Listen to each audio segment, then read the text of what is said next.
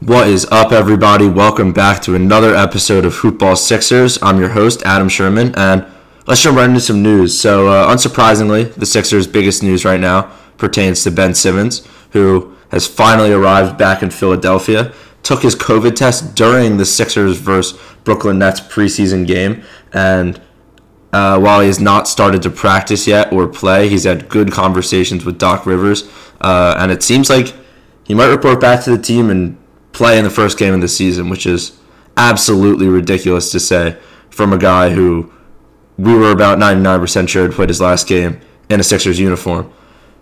This is a very interesting dynamic. I don't know if this has ever been seen before, where a player is this adamant about leaving a team, leaves the team, trains by himself, has not been with the team, has not spoken to coaches, players the entire offseason, and now is threatened with money and decides to come back.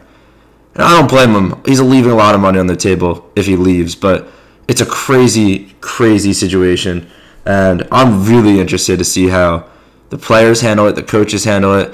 If he helps the team, I would assume he would. He's an all-star point guard, one of the best defenders in the NBA, so you can't deny his talent, but the situation is crazy. And I really want to see how the fans welcome him back to Wells Fargo Center. That will be the biggest test, because a lot of the blame for this has went on the fans. And don't get me wrong, Philly fans, not always the greatest of their players, but at some point there's got to be some accountability taken by Ben, because everyone else has been blamed. Doc's been blamed. Joel's been blamed for not fitting his playing style. The team hasn't built right around him. So everyone's been blamed but Ben at this point, and obviously he's got to take some blame at this point. So what does this mean for his trade value is the first question I've had, because if he's playing and he's playing well, that I feel like that gives the Sixers a lot more leverage in trades, because if he's just going to sit on the bench anyway and not show up to anything, Sixers don't have that much leverage. Like, we're not losing that much by giving him up, so teams will not be willing to give as much. But if he's playing for us, helping us win games, and he's still in the trade block, which he obviously will be, unless a miracle happens and he decides he loves Philly again, but what are the chances of that? So I feel like these Pacers offer the Sixers weren't a fan of, the Kyrie trade, like the Sixers at some point might get something better, and I think they're still trying to hold out for Dame and they're trying to hold out for Bradley Beal is my prediction, because there's been some solid offers on the deal. They've been discussed in this podcast in prior episodes, but just to go over a couple, as I mentioned, the Pacers offered Brogdon and LeVert. A Kyrie for Ben swap wasn't officially offered, however, it looks pretty plausible for both sides, but the Sixers have said they're not interested. Cavs have offered a lot of picks and young pieces like Colin Sexton, supposedly. Kings have been involved in some deals.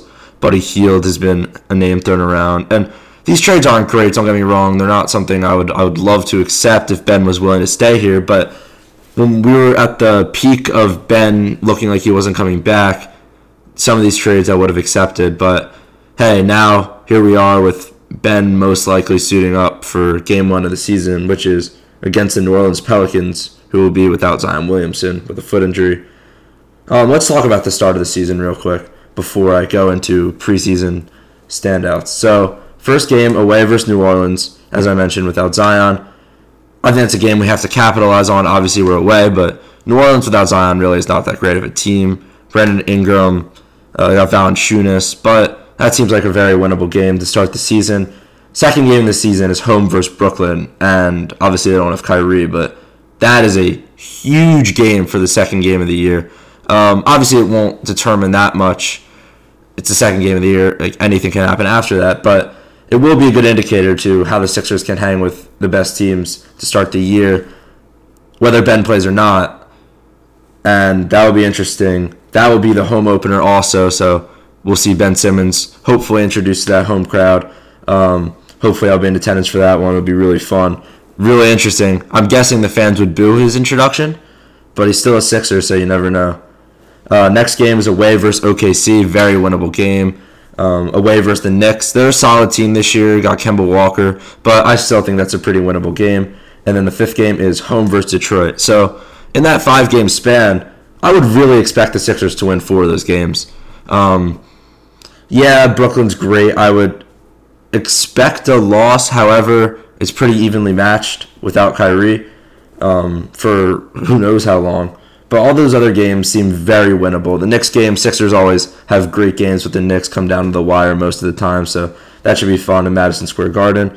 But let's jump to the preseason and some notable players, starting with backup center who started in the preseason, Andre Drummond.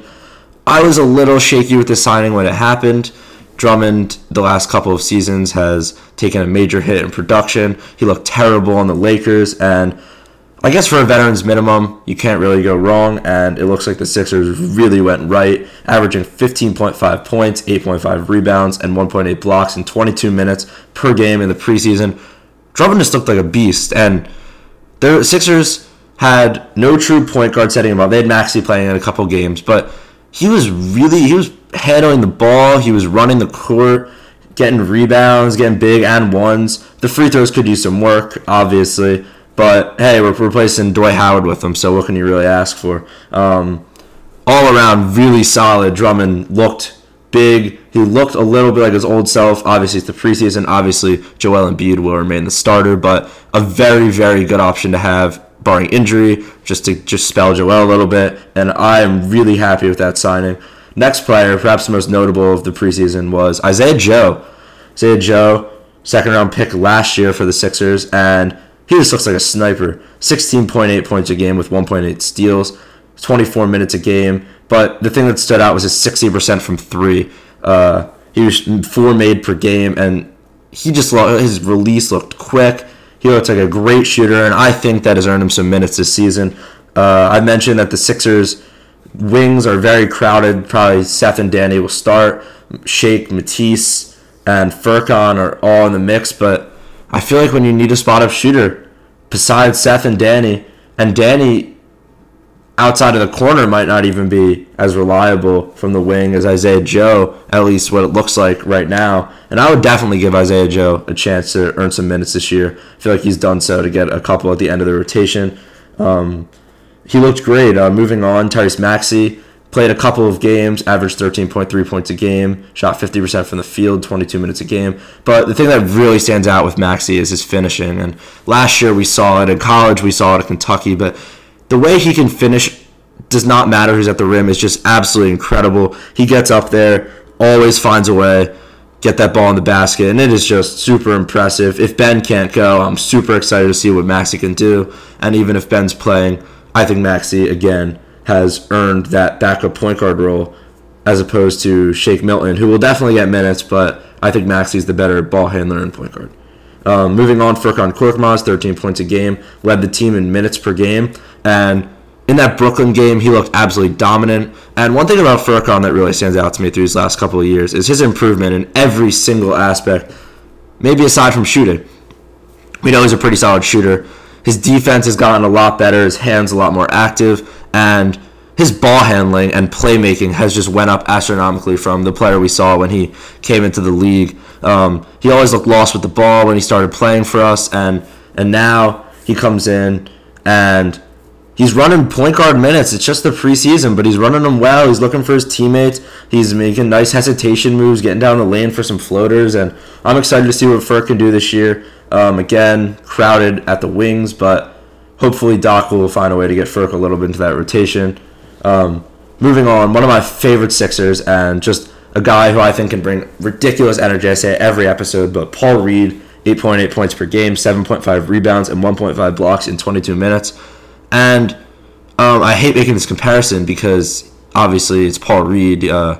He's a fringe rotational player, but he really has the hustle of Dennis Rodman. And I don't want to say the hustle of Dennis Rodman, but if I had to compare him to any player I've ever seen, he is the G League Dennis Rodman. That is how I'm going to put it, because the way he tracks down balls, the way he hustles, gets on the floor for everything, he has more heart than anyone on the team. I would love to see Paul Reed get some minutes this year. I think the Sixers would not regret it. It's between him and Niang.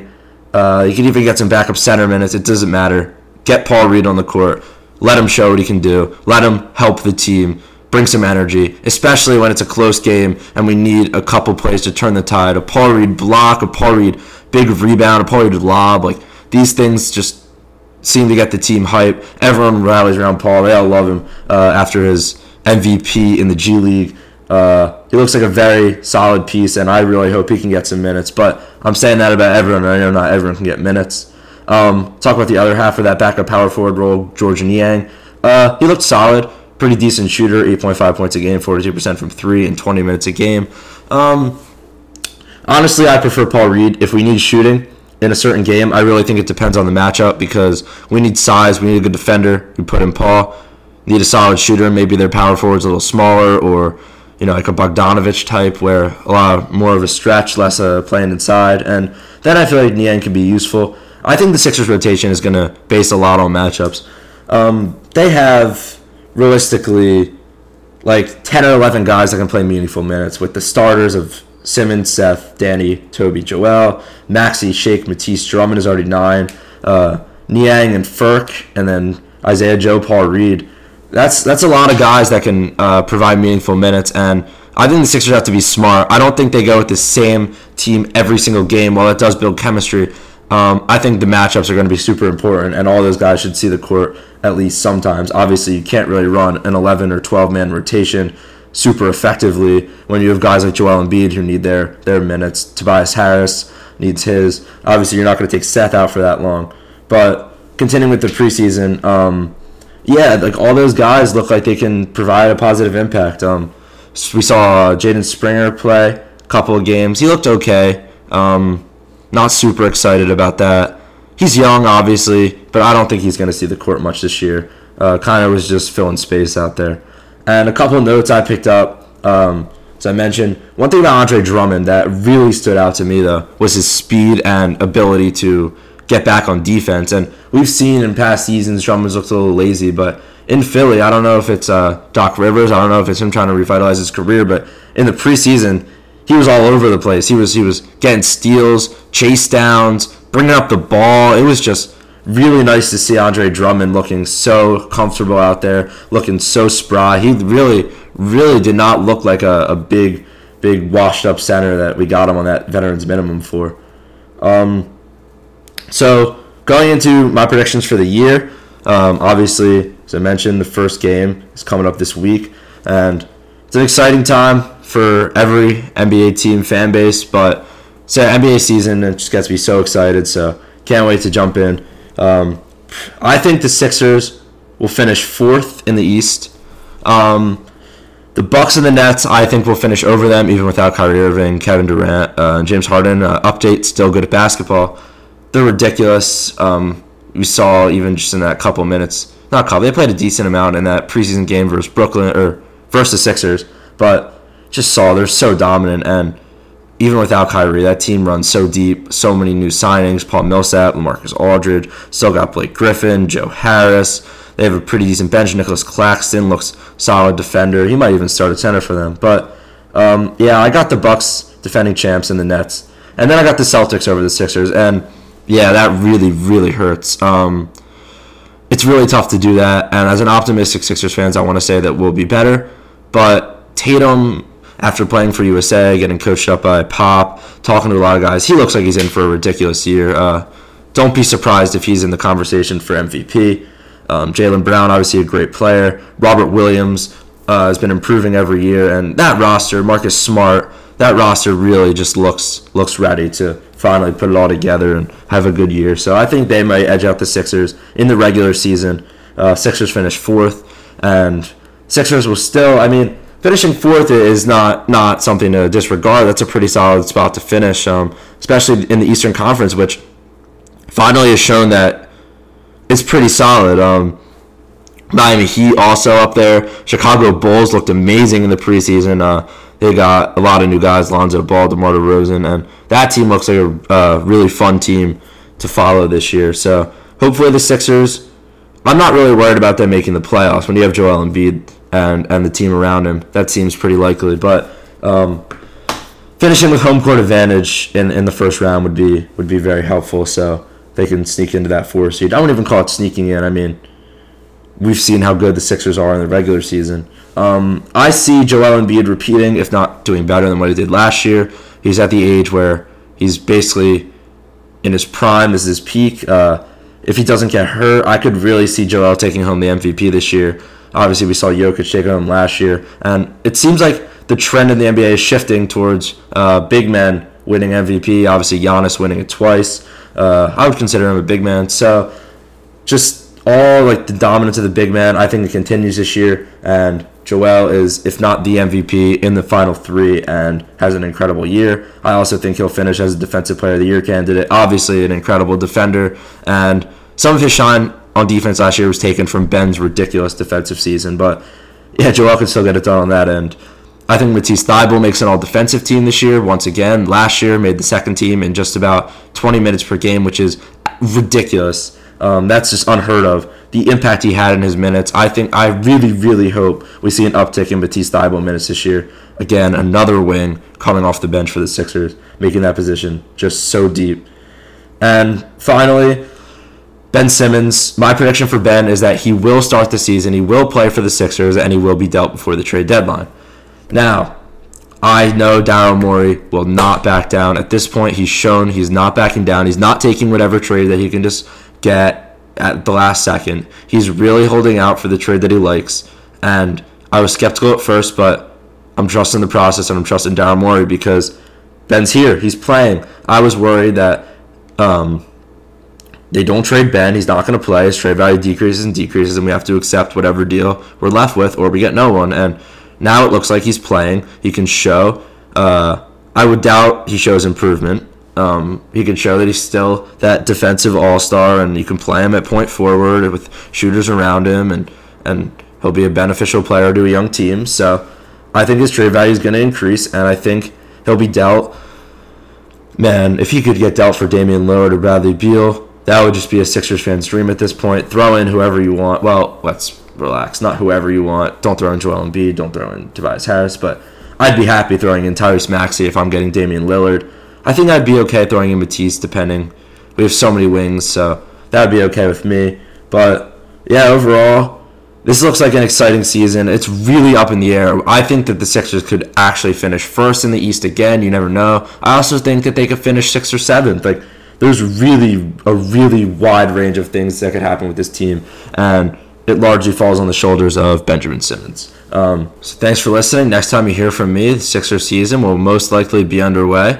So hope you guys are excited and keep trusting the process.